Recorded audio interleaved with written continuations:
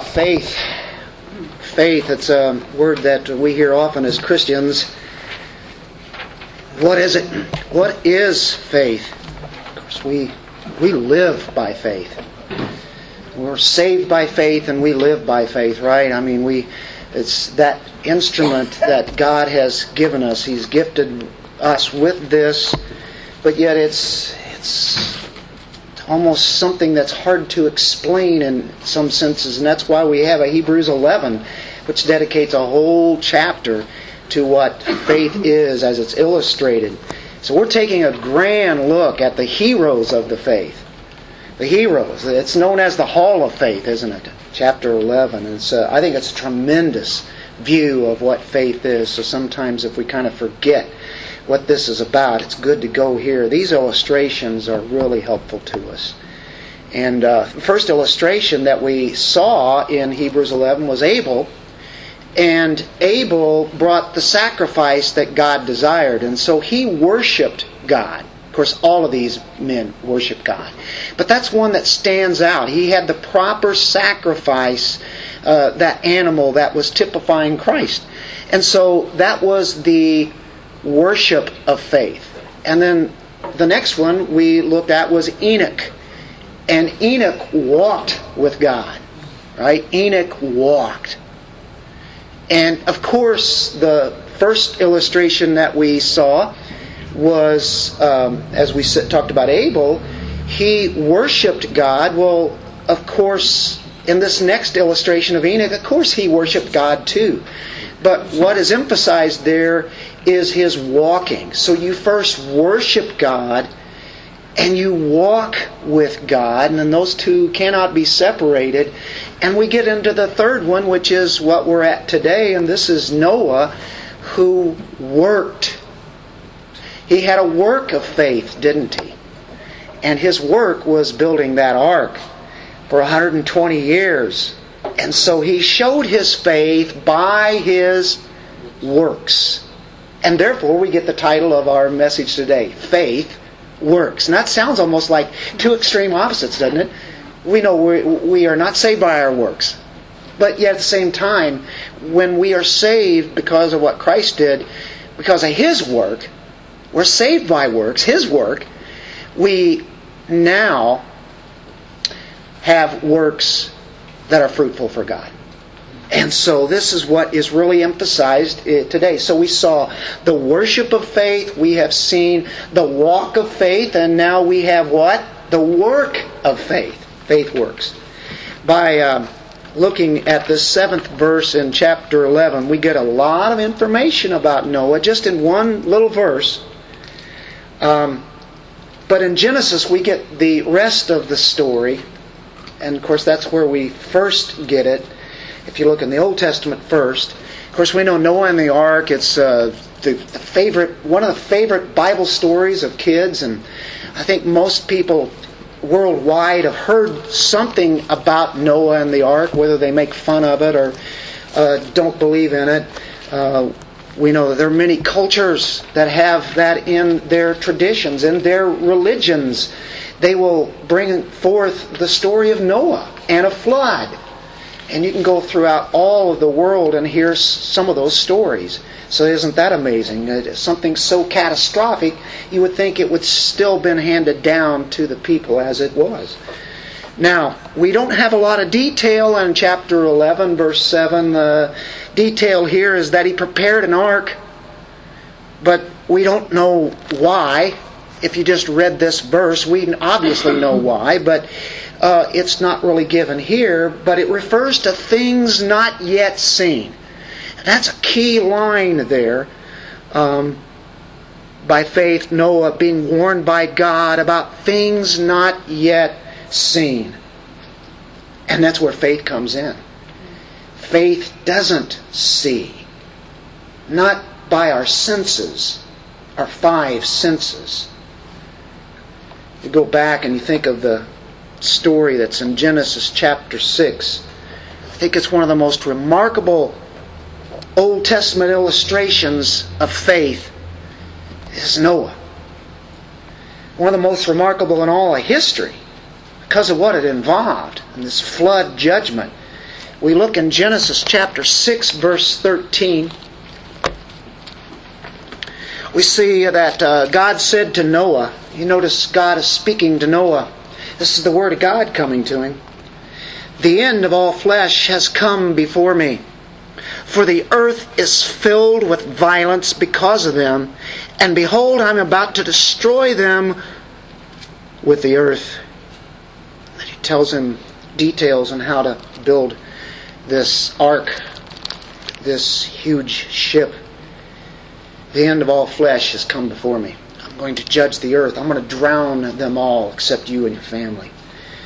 About 1,500 or more years have passed since the creation, and now we're at this time. In 1,500 years, it's not that long, is it? Comparatively. 1,500 years.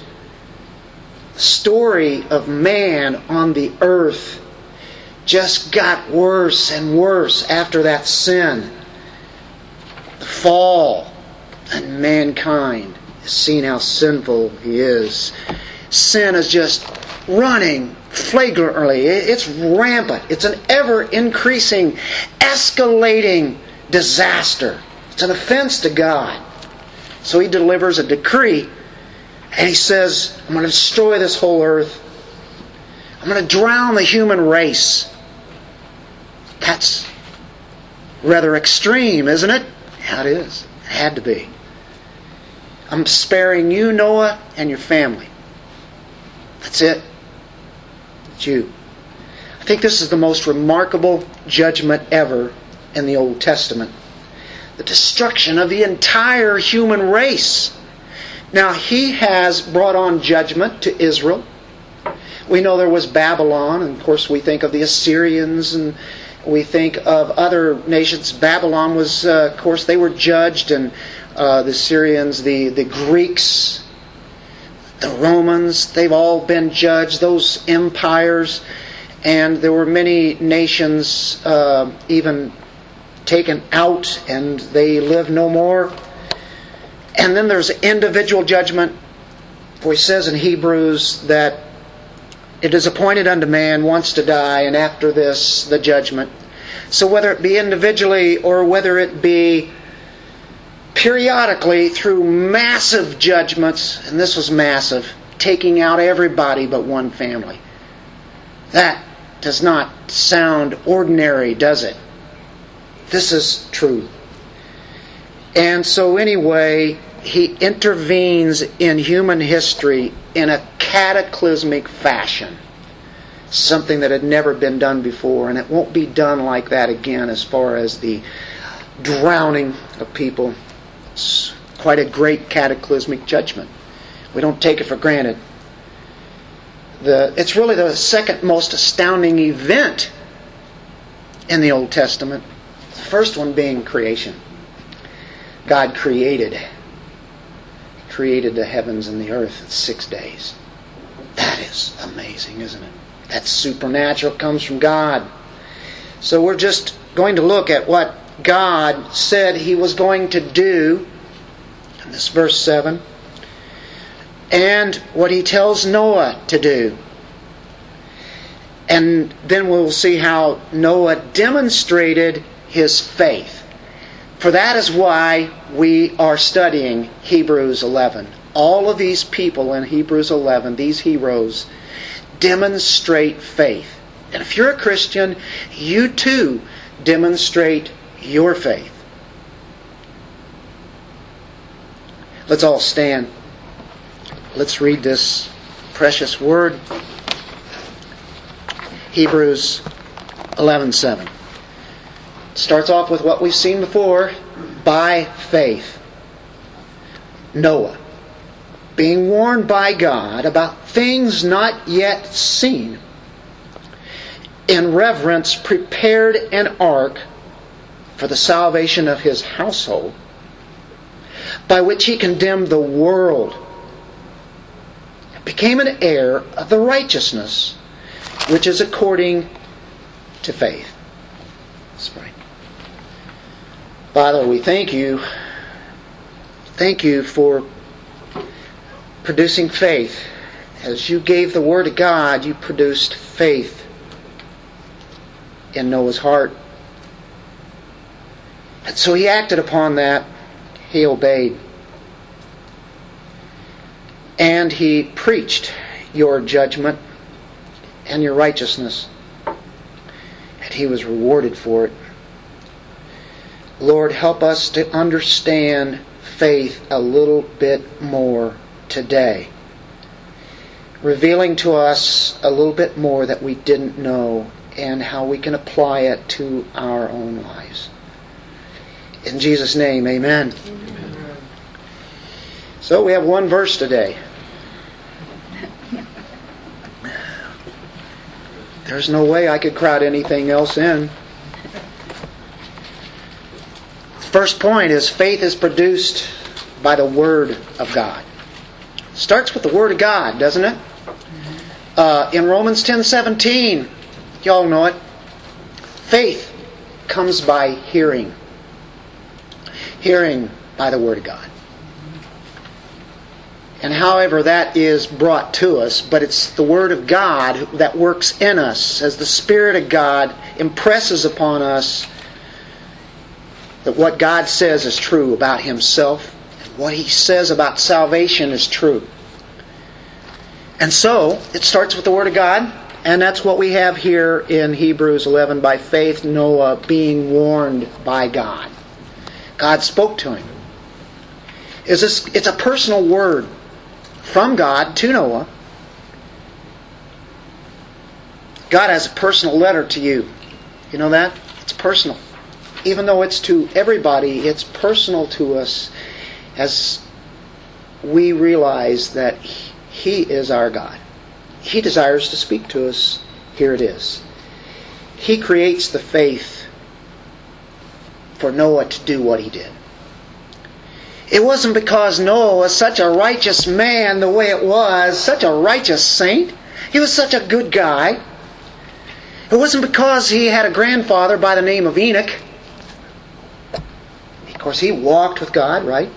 It was because God revealed Himself to Noah's heart and placed within him a word. Of course, Noah is a righteous one, but nobody's good. Nobody's righteous except really for the person of Christ. In Noah's case, it will be many years later. But the case is, that's how that righteousness develops and works. How blessed Noah was that God would reveal to him this truth.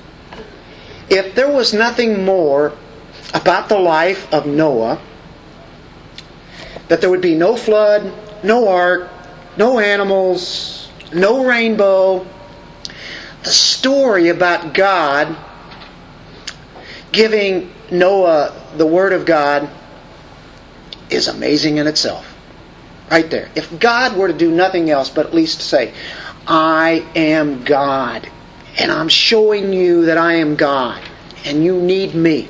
If He said nothing else, that would be a treasure, wouldn't it? But He has revealed much more. Why do we take it such for granted? Look, we have a whole book that shows who He is and how we relate to Him. So Noah was blessed that God came to him, made Himself known, made His purpose known. And we know in Genesis it says that Noah found grace. He found favor in the eyes of the Lord. He found favor. He found grace. Grace found him. But again, we can see that faith is this. It's the ability to see reality as God sees it. Faith is the substance, or the what? The reality of things hoped for. I mean, faith is a substance. It's a reality of things you hope for. Future. And the evidence or conviction of things not seen. Here in Hebrews 7, by faith Noah being warned by God about things not yet seen. He believed God not just because of what he had done, but he believed God for what God was going to do, and he hadn't seen it yet, and it's something that he had never experienced, really had no idea of how this would take place. It's the ability then to see reality as God sees it. That includes the visible and the invisible. So we live by faith. We would like to see things. We would like to see supernatural events happen all the time. It doesn't work that way. He has mainly shown that we live by faith. We trust in Him. We trust. Faith is reality as God sees it. It's things that we're hoping for. So Noah believed this warning of judgment. He believes it. Faith says, if I am to believe the promises, I also have to believe the warnings that God gives and His judgments that He will give. Humans don't like to hear that. It's not natural to say, oh man, I love judgment on this earth. I love to be judged and condemned and all the world. I love that. No, we don't look forward to judgments. By the way, we as Christians have all the hope we'd ever need, because the wrath of God will not come upon us, because the wrath came upon Jesus Christ. Our sins were taken there at the cross if we trust in Him, right? So the great exchange happened there. But for the ones that have not trusted in Christ, God's judgment will come upon them. God warned Noah as He spoke to him. So the promises are great, but the judgments are there too. The convictions are there. Had Noah ever seen a flood before? No. I won't stretch it. It's probably true that he never had even seen rain. I can't really prove that scripturally. We know that in Genesis it says about there was a vapor, a mist. There was some kind of something, water that would be upon the earth to keep the vegetation growing and such. However it is, God kept all that alive. So He could have seen a rain, gentle. We don't know, but I can say this is totally foreign to Him. Especially when you're talking about this, a flood. It never flooded like that. So faith takes God at His word. And it means things that we don't even know or can explain why this will happen. Once again, we need the Spirit of the Lord, don't we? Along with the Word of God, to trust in something that we have never experienced and we don't know what this is going to do. That's calling for great trust, isn't it? When you have something happen to you, or going to happen to you, all you can do is trust God in it. However that may be. We need a move of heaven in our souls to be able to make the truth in our heads come down to our hearts to be a reality, don't we? We say, yeah, I hear it here, but man, I don't know if I really believe it here. Even salvation is about that. If you believe in your heart, right? You first have in your head, takes it to your heart. You confess with your mouth that Jesus Christ is Lord. That's the process of salvation there, isn't it? It takes a move of heaven to make reality burn in our hearts, even though we haven't seen it. We need God, and we need to have Him produce His Word in our lives. So we have that first part there. By faith, Noah being warned by God about things not yet seen. That takes faith, doesn't it?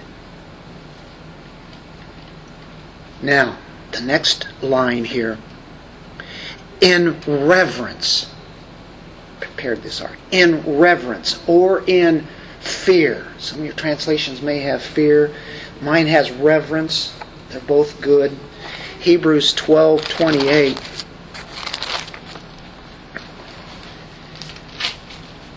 Therefore, since we receive a kingdom which cannot be shaken, let us show gratitude by which we may offer to God an acceptable service with reverence and awe.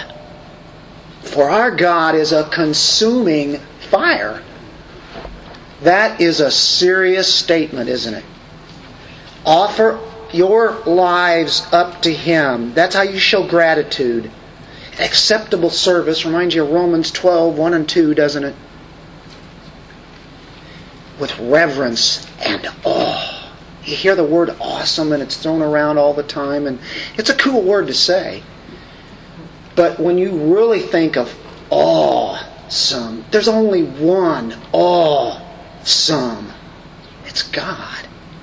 We should be in awe of Him. We should stand in awe of Him. Amazed, struck by wonders, fear and trembling. For our God is a consuming fire. So he struck this word up here, the Hebrew writer in Hebrews 11:7, when he talks about reverence or fear. Noah did his obedience because there was a fear of God. God spoke, told him about judgment. What did Noah do? He feared God. Proverbs 1:7. Many of you probably already know what we're turning to on there. Speaking about fear of God. That is so key to understanding who He is. Did I say Psalm or Proverbs? Proverbs. Oh, that's good. I said the right thing. You know what I did? I somehow turned to Proverbs. Can you imagine that? The fear of the Lord is the beginning of knowledge. Fools despise wisdom and instruction, but the ones who become wise, have knowledge, are the ones who fear God.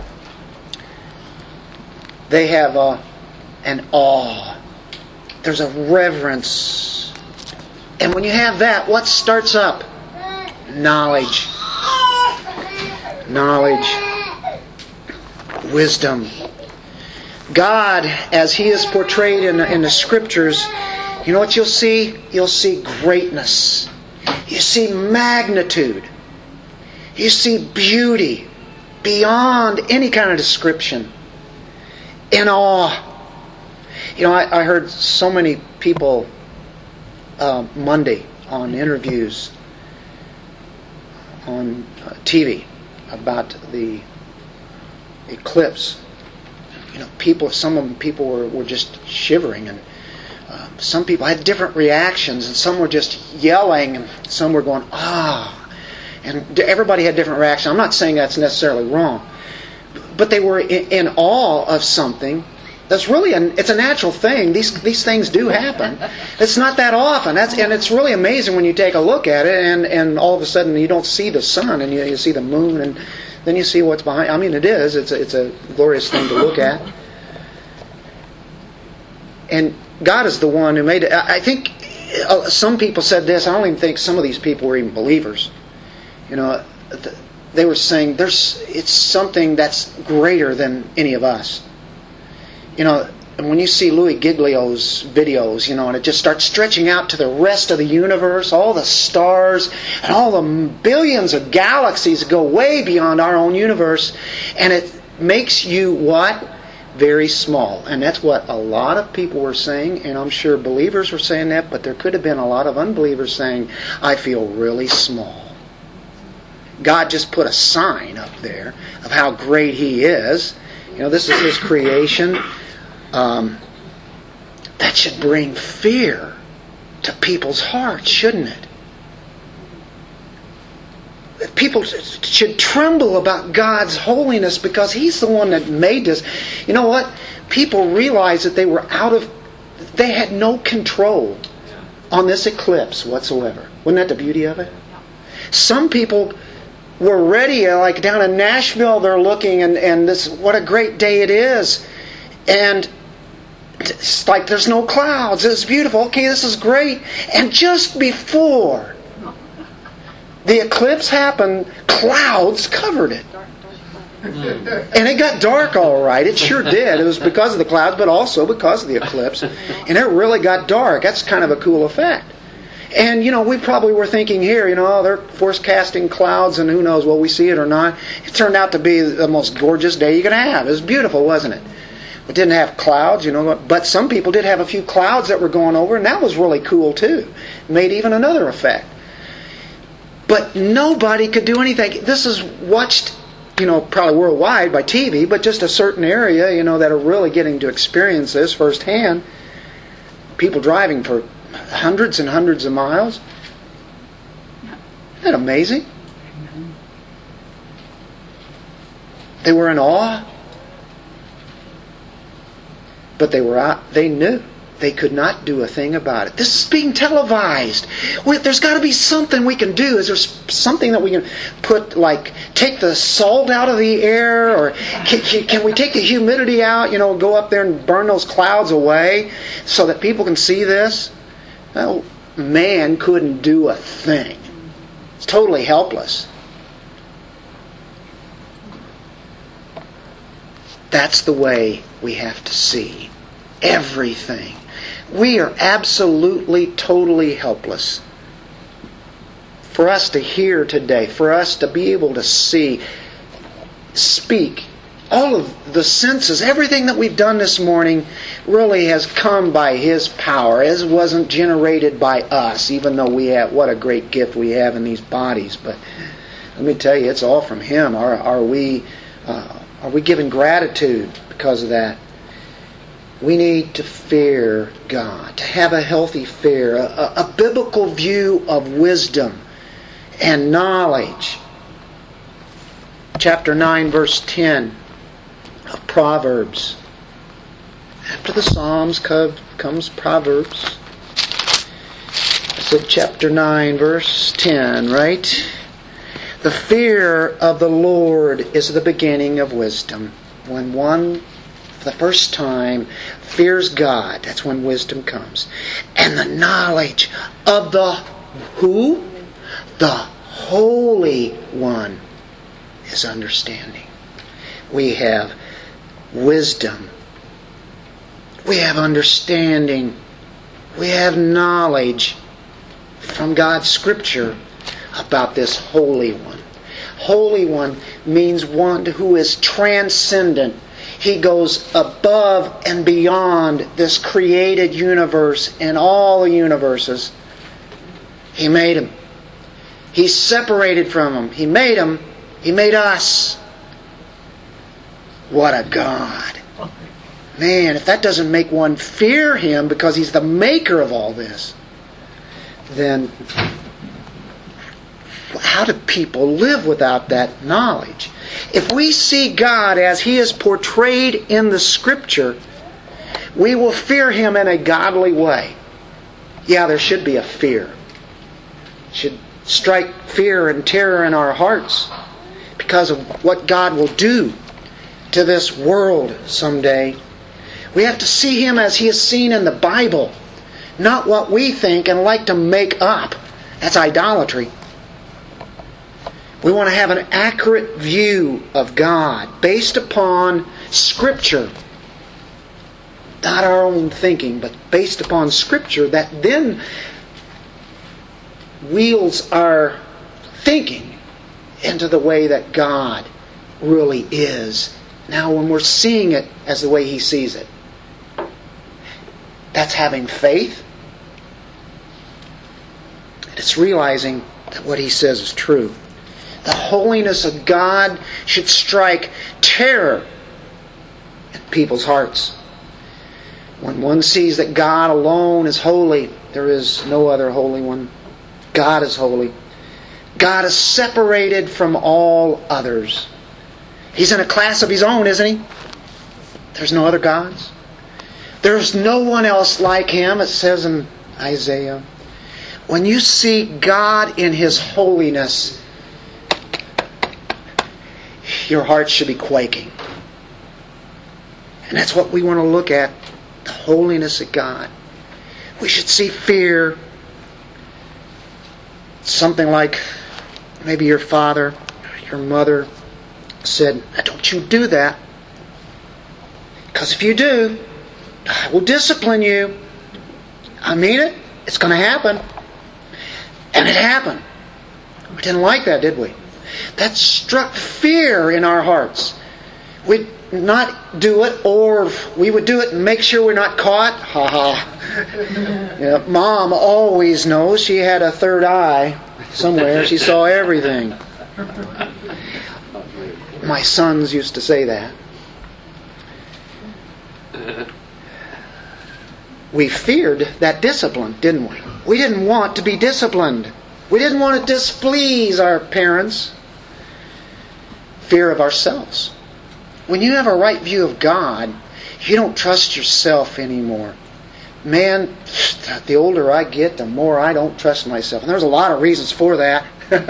Sometimes my body doesn't do what it used to do. I don't trust myself there. Sometimes I don't remember things that I should be remembering. I don't trust myself.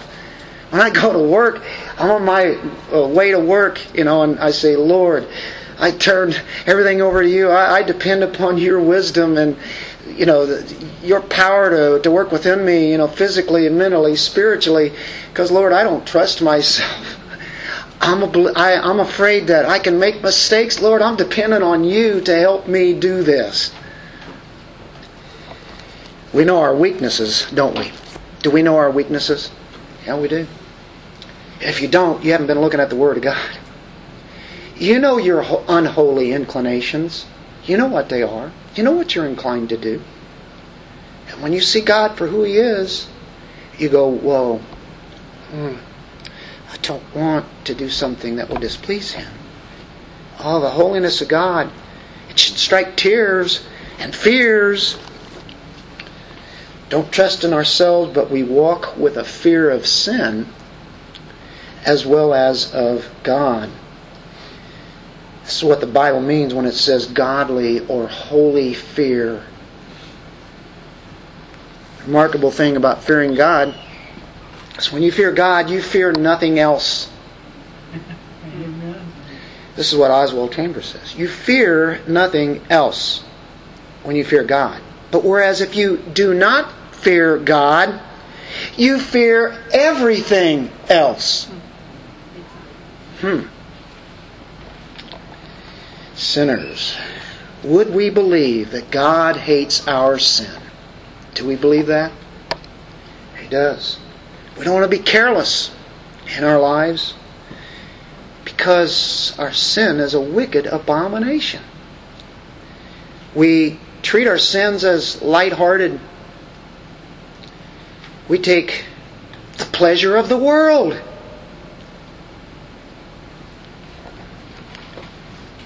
We need God to help illuminate our hearts, our thinking, our eyes, to understand what God says about who He is and what He says about our sin. Would that strike terror in our hearts, knowing that God lives? It's not just what He says about heaven and all the promises and all a blessed life is, and that is tremendous. But we need to believe all that God has said. Noah did that. Noah believed God when he was given the instructions. He believed that there's going to be a judgment coming. So, that was our second one. Faith motivates fear of God, doesn't it?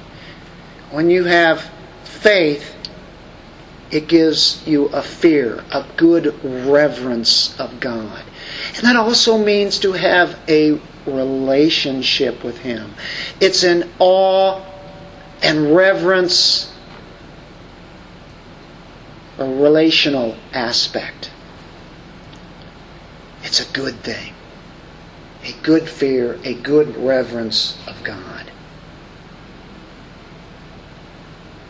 Well, what happened when Noah had the Word of God, as we saw in point 1, and the fear of God, as we have seen in point 2? Point 3, because of that, he obeys God. In the working of faith, what does it do? Faith obeys God. Trust, obey. Ooh. Sounds like a song. Trust and obey, for there's no other way. That's it, isn't it? That's our life. That's really the life that we are to live. So what did he do? What did he do? He prepared an ark for the salvation of his household. He did it. He believed it. He feared God because of that. And he did it. He prepared an ark. You say, yeah, okay, great. I would have done that.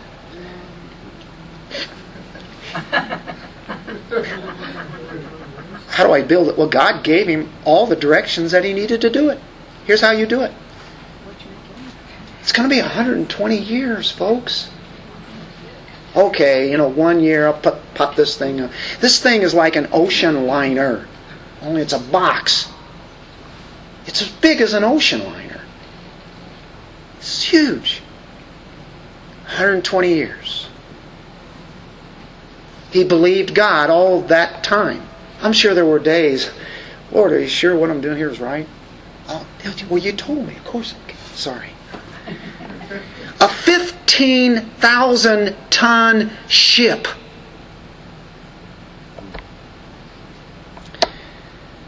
There's going to be a flood coming.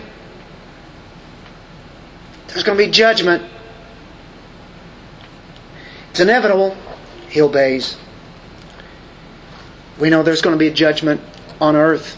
The heavens and the earth, it's going to be by fire. Do we know that? Yeah, absolutely sure. Do you hear it on the networks? You hear it on the news? No. You don't. It's just like the people back then. They didn't know there was going to be a flood coming. Yeah, well, they actually did. Noah preached that for 120 years. They can't say, well, we didn't know. How are we supposed to believe that? They were making fun of Noah for 120 years. What a fool he is. Sometimes as a Christian, have you felt like people were thinking you were a fool? What are you doing? It's not doing you any good. You're wasting your life. Have you ever heard people tell that to you? Or maybe you knew that's what they were thinking? He's a preacher of righteousness. First of all, just by his actions of what he's doing here. God told him exactly what to do. He went along with this work program. It's inevitable. No one knows it's going to come. It's a devastating, worldwide, cataclysmic judgment upon this earth to flood it all. And I think of what's happening down in Texas with that hurricane.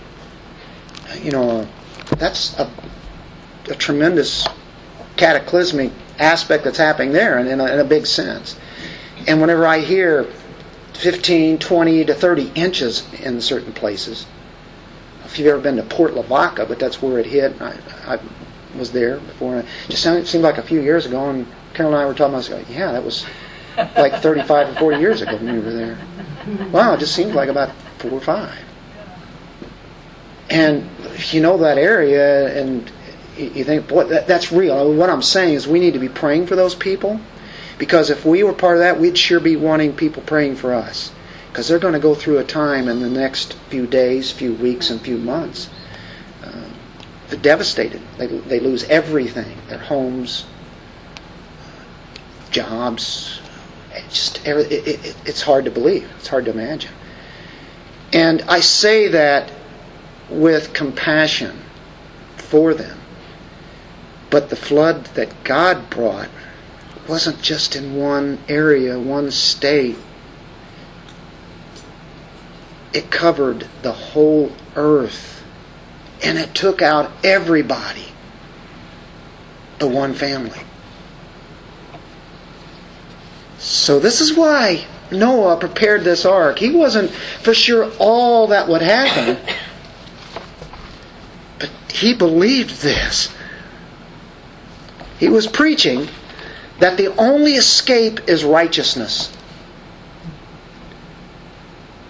How amazing that it is. He preached for 120 years. How many converts did he have?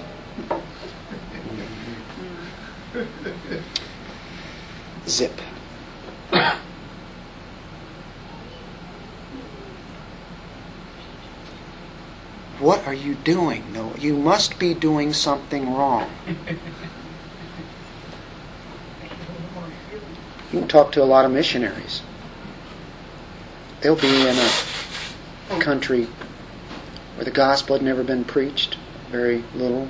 Think of India, where it's preached there, and years and years and years. There were no converts. Wouldn't you think that after the first year you pack it up and you go back home? Sometimes you may not see a lot of fruit, or you may not see any fruit. It may be there, you may not see it. But does that mean, this must not be it, so I'm going to quit this, I'm going to go and move on to something else? Is that what we do? According to this puts us to shame. He did this for 120 years. How many people do you know that's lived 120 years in your lifetime? I'm sure there's somebody out there, you can probably pick it up on the news, somebody's 122 years old or something. But it's really, really rare. But can you imagine doing something for 120 years? Okay, 50 years to us seems like a long time. Folks, Noah did this immediately, but he did it persistently. Hebrews 10:23.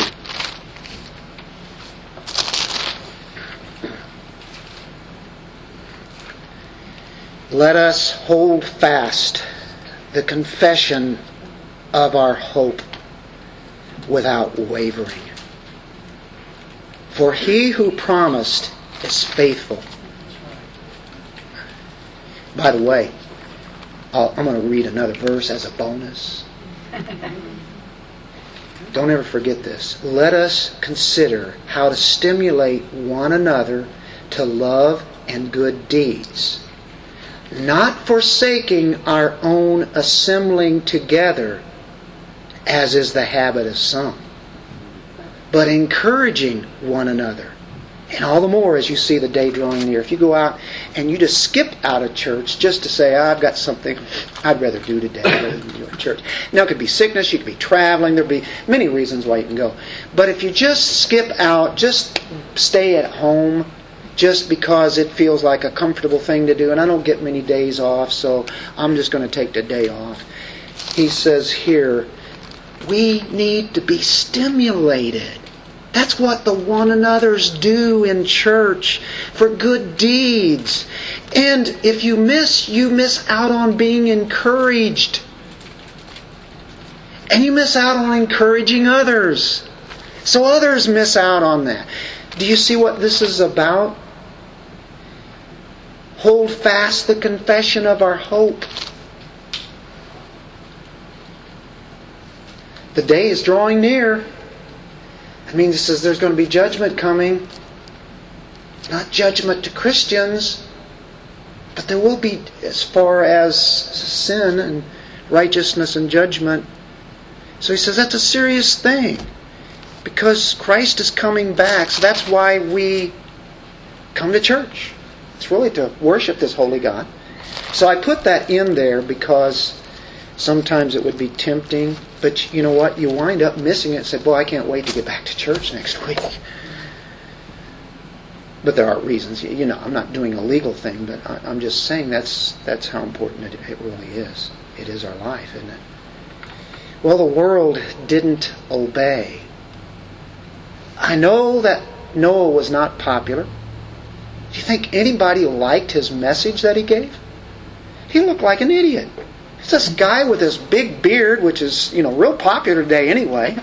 I guess he had a big beard. Of course, they all did, but there he is. I just see the pictures, Noah. But Noah had some help. Remember, he did have sons and such. But, he's the one in charge of this. He was not popular. They were not popular. You know what? I have to think that not only was he not popular with them, I think they were really angry at him. do you know when you really talk about God's holiness and fearing God and the righteousness of God and His judgment to come, do you know of any person that likes to talk and hear about that kind of thing? That would be a non-believer? I mean, that's really what... People don't like to hear judgment. Why is it that in the modern church today, they don't like to talk about God's judgment? Because people don't want to hear that. They want to hear about how their finances can get better. They want to hear how maybe I can be more healthy in my physical life. Those are important things. But is that the reason why we come here? It's to worship God. It's about who? It's Him. It's not about me. Oh, I didn't get anything out of that. No, the question is did God get something out of that? Did He get our worship out of that as we read it? Even if you didn't get much preaching of the Word of God, if it's read, you can say, this is worship of God because this is His Word. The only thing is, the reading of the Word has become kind of passé also. And so therefore, if the reading of the Word is passé, so is the Word of God preached. And so therefore, we get these neat little helpful things for our lives as we live it. Well, I can't think of anything more practical than what faith is, because it is our life, isn't it? And it's about trusting God no matter what. And there are promises and hopes as we read here today. You've been talking about fearing God, and that doesn't sound... And you've been talking about judgment of God. Yeah, because it's there. But we also know to come here there are hopeful things too. By the way, we sung that first song just to start off with, the Song of Hope. We have hope. We are not judged. We have been judged if you're Christians. Okay. So, true faith will produce a work of obedience. If you have true faith, and you know what it says in James, I'm not going to read that text right now, but in James 2, faith will show that it is true by the works of one. God calls us to serve Him, to obey Him by faith.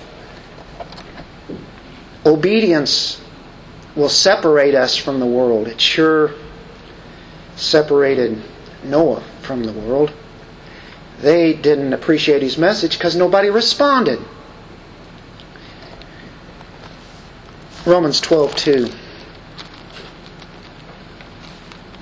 I already mentioned this earlier. I'll read it this time.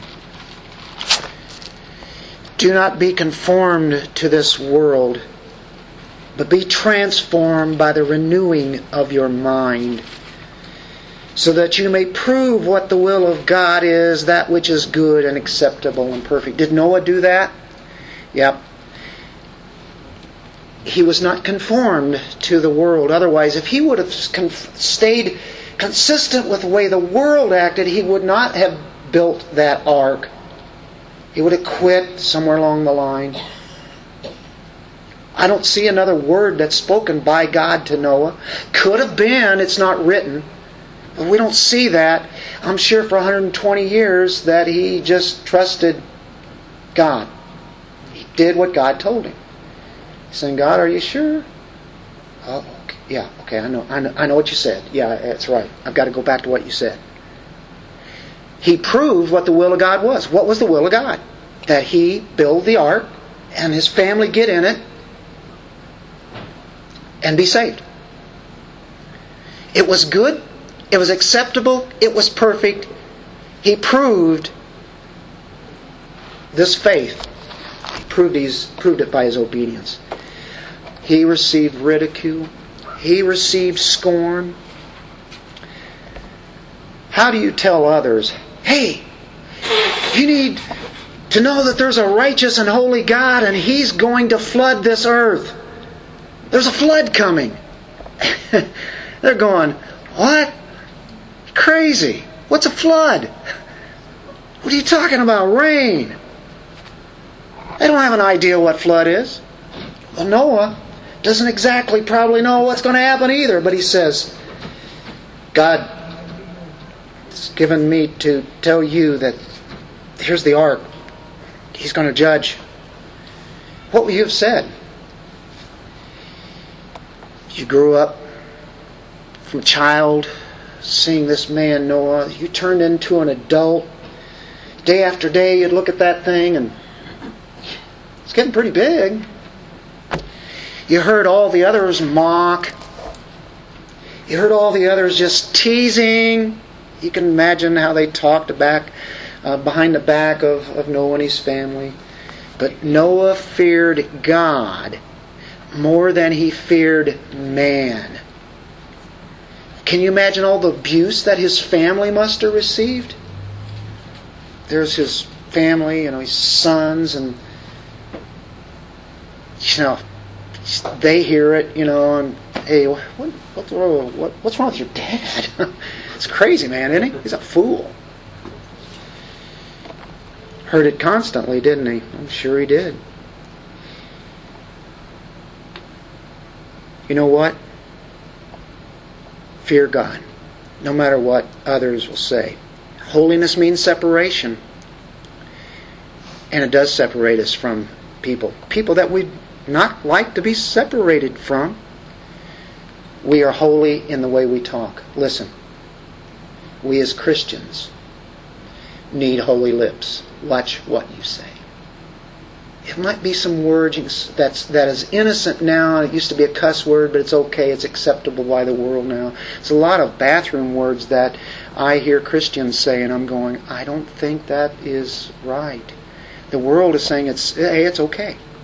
And they'll use those words. Folks, you go on internet, those words are going to be there forever, what you put out there. All the social media. When you say something, you speak something, it goes out there anyway. Watch what you say. Be holy by the way that you speak. Be holy by the things that you see. Be holy by the things you listen to. We have to be separate from the world. We are in it,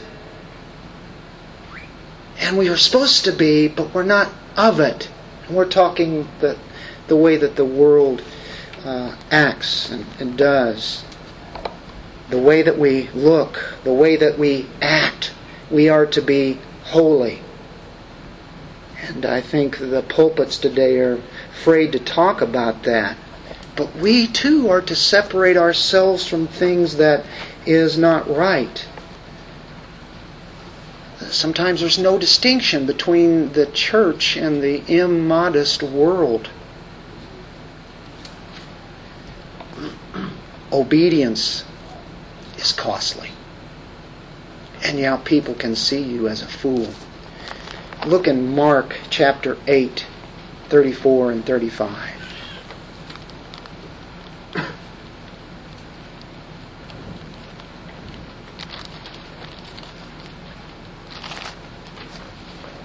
Jesus' words here. Some in the crowd with his disciples said to them, this is kind of like practical aspects of Jesus' preaching. This is an invitation here to everyone. If anyone wishes to come after me, he must deny himself. Take up his cross and follow me. For whoever wishes to save his life will lose it here. But whoever loses his life for my sake and the gospel's will save it. For what does it profit a man to gain the whole world and forfeit his soul? For what will a man give in exchange for his soul? For whoever is ashamed of me and my words in this adulterous and sinful generation, it was at that time, it still is. The one who is ashamed of the Son of Man will also be ashamed of him when he comes in the glory of his Father with his holy angels. The cost of discipleship. I remember when Nandor gave a Tuesday night Bible study dealing with the cost of discipleship. Dietrich Bonhoeffer. And that's a great picture, a great illustration that was brought forth on what it is to be a Christian. It's a cost. You got to count the cost first. If you really want to be a Christian, well, here it is. Deny yourself. Take up the cross. Cross to them was not a piece of jewelry. It was a matter of death. Be willing to die. Crucify yourself as you walk here spiritually. Follow Christ. Don't follow the world, right? Heavy stuff here, folks, isn't it? This is heavy. That's what obedience is. It's costly. Look at the life of Noah.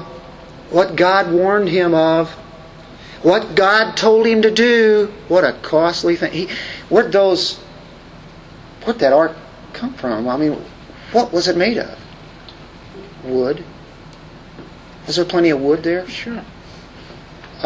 Did he go to the lumber yard? He went and cut trees down, didn't he? And then he prepared that wood so that it could be fit for the ship. Boy, the Lord is really requiring something here. A cruise liner. How many times has God had us move from the comfortable to the uncomfortable? God, I've never done this before. Faith will always ask you to do something that you've never done before. And so therefore we go to the fourth part, getting ready to close here. It is my last page.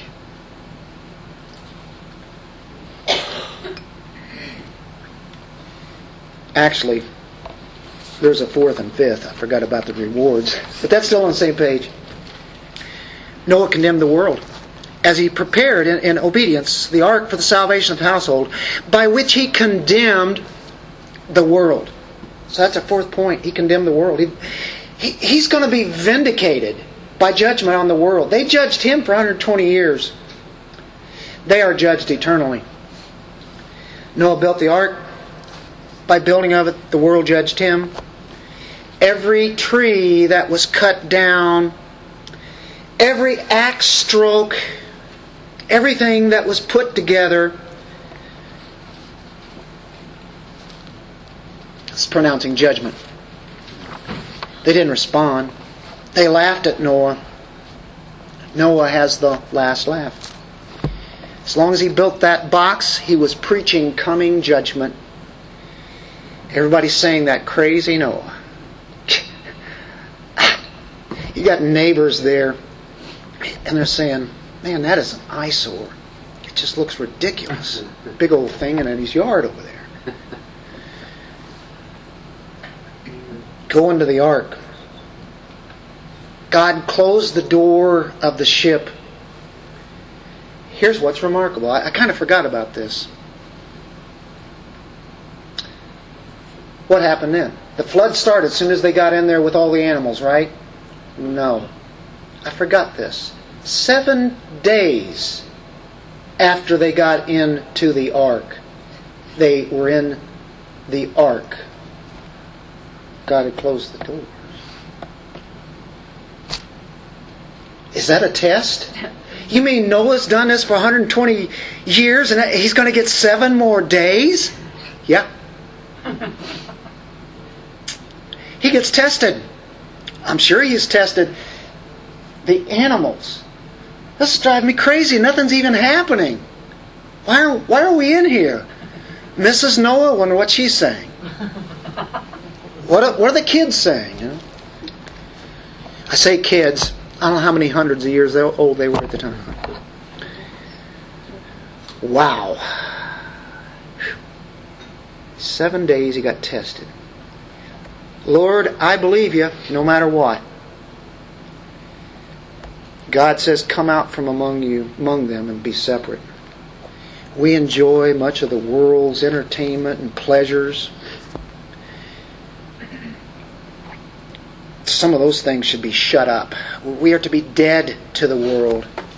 We enjoy too much of the things. And I'm not saying to not have joy and pleasure in this world. You know me.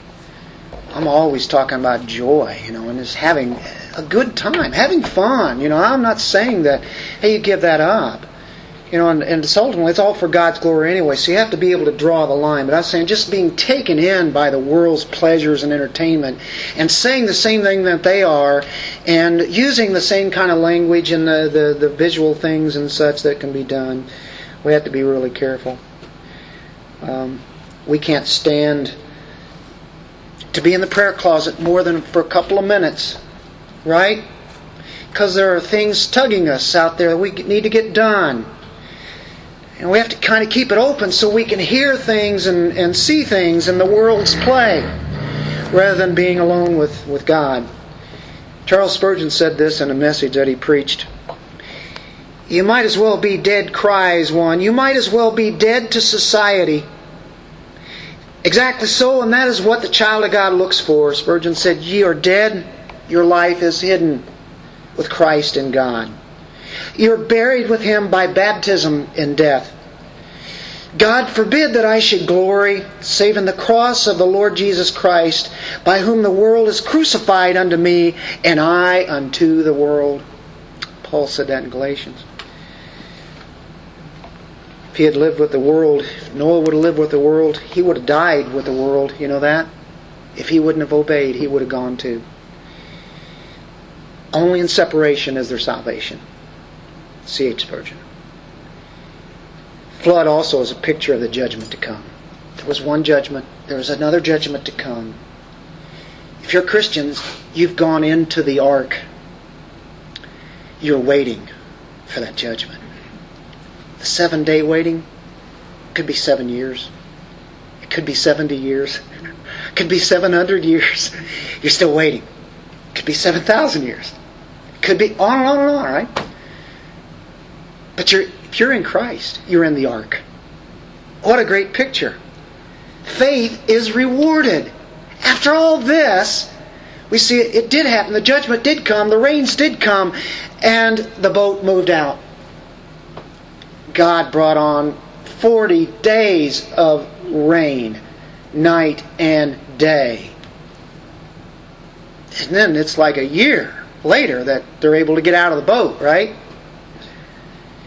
Now they're going to have rain down in Texas, having it now, and they'll have it for a few more days. They're going to have inches and feet, even a foot of rain. But this covered the whole earth. It wasn't just 20 inches of rain. He's a type of Christ, isn't he? Noah is a type of Christ as he led the people. And of course, the ark, we're in the ark. That's where we get our safety. We're in Christ. 6:18, Genesis. But I'll establish my covenant with you, and you shall enter the ark, you and your sons and your wife and your sons' wives with you. I'm going to establish my covenant with you. Enter the ark. Enter Christ.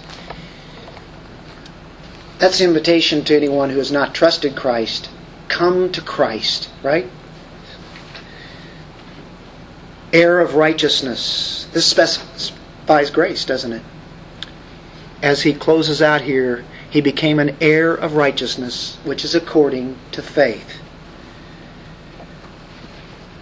The recipient of grace, one who is going to inherit a home from one who dies. Hundreds of thousands of dollars even. They become an heir to that. They didn't do anything to get it. That other person worked for that money, that house. But the person who is the heir did nothing. Isn't that a great picture of grace?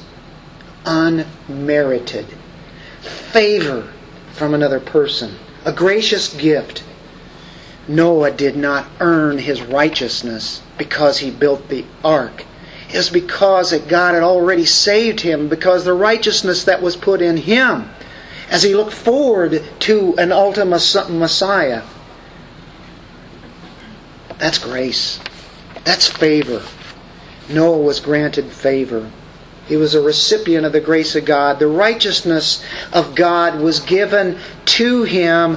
Noah found favor in the eyes of the Lord. Noah wasn't a perfect man, but he's perfect in Jesus Christ, because Christ met the demands. That was perfection. The Father was pleased as Christ gave his life for us. We just receive that by faith. How do we make sense of this? Did Noah work, build that ark, believing that God was going to do it? Yes. It's a proof that saving faith produces saving actions. It saved him and his family.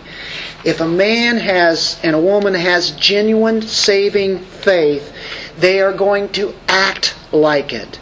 They're going to live that way. They're going to be obedient. They're going to do what's there.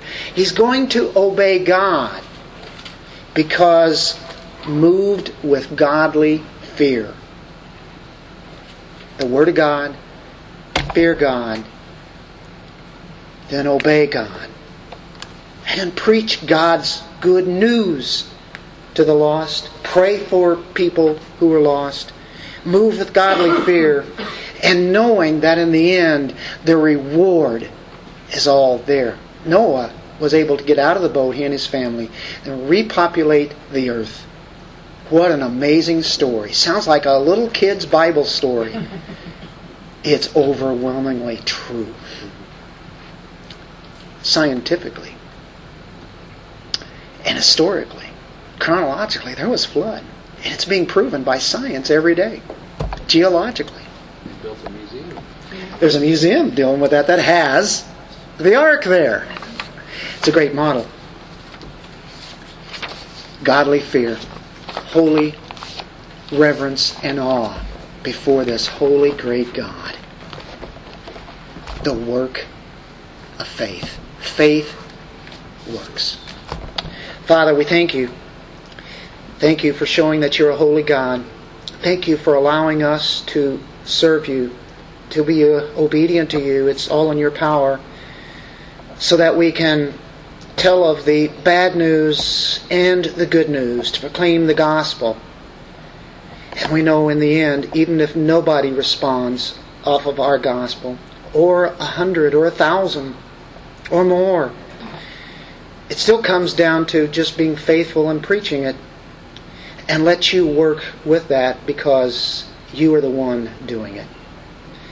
Thank you for your word this morning. May it have spoken to every one of us here, and may we not spill it as we go out the steps this morning. In Jesus' name we pray. Amen.